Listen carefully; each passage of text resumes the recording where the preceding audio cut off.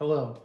In this episode, I'm going to share with you 3 thoughts from Leviticus chapter 10, verses 1 through 3, answering the question, why did God kill Aaron's sons? Leviticus 10, 1 through 3 says, Now Nadab and Abihu, the sons of Aaron, each took his censer and put fire in it, and laid incense on it, and offered unauthorized fire before the Lord, which he had not commanded them. And fire came out from before the Lord and consumed them, and they died before the Lord. Then Moses said to Aaron, This is what the Lord has said.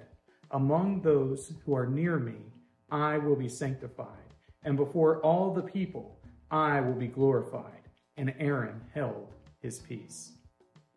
One of the things that surprises me about today's religious climate is the casual nature with which we address worship.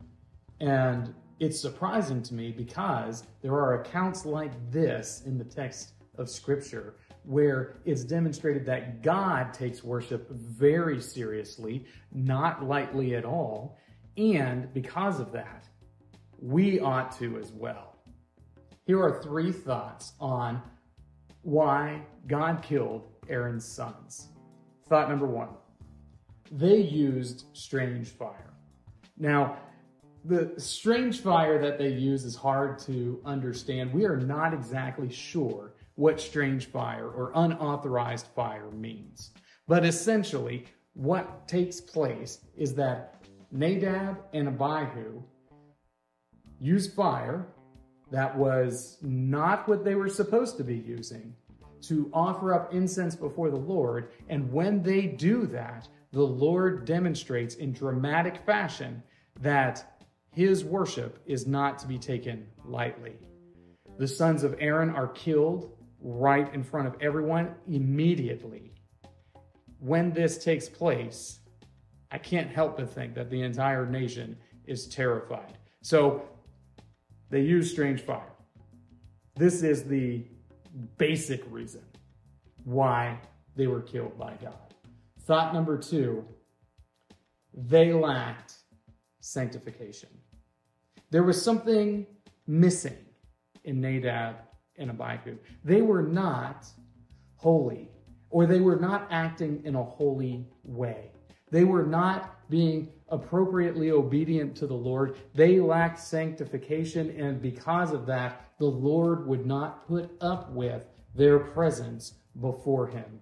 He would not accept their worship because they were acting outside of the bounds that he had given them.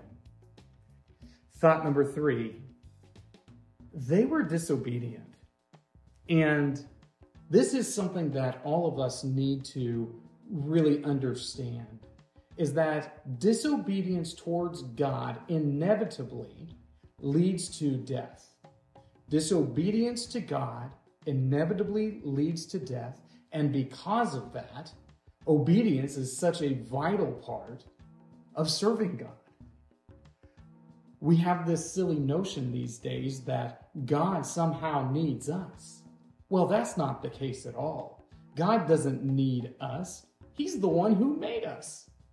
He doesn't require us to exist. He existed from eternity past. He doesn't have to have anything from us. So we might want to take that into consideration when we're considering our actions. We might want to consider the fact that God is holy, that he will be sanctified, he will be glorified, he will be known among the nations as being holy and separate.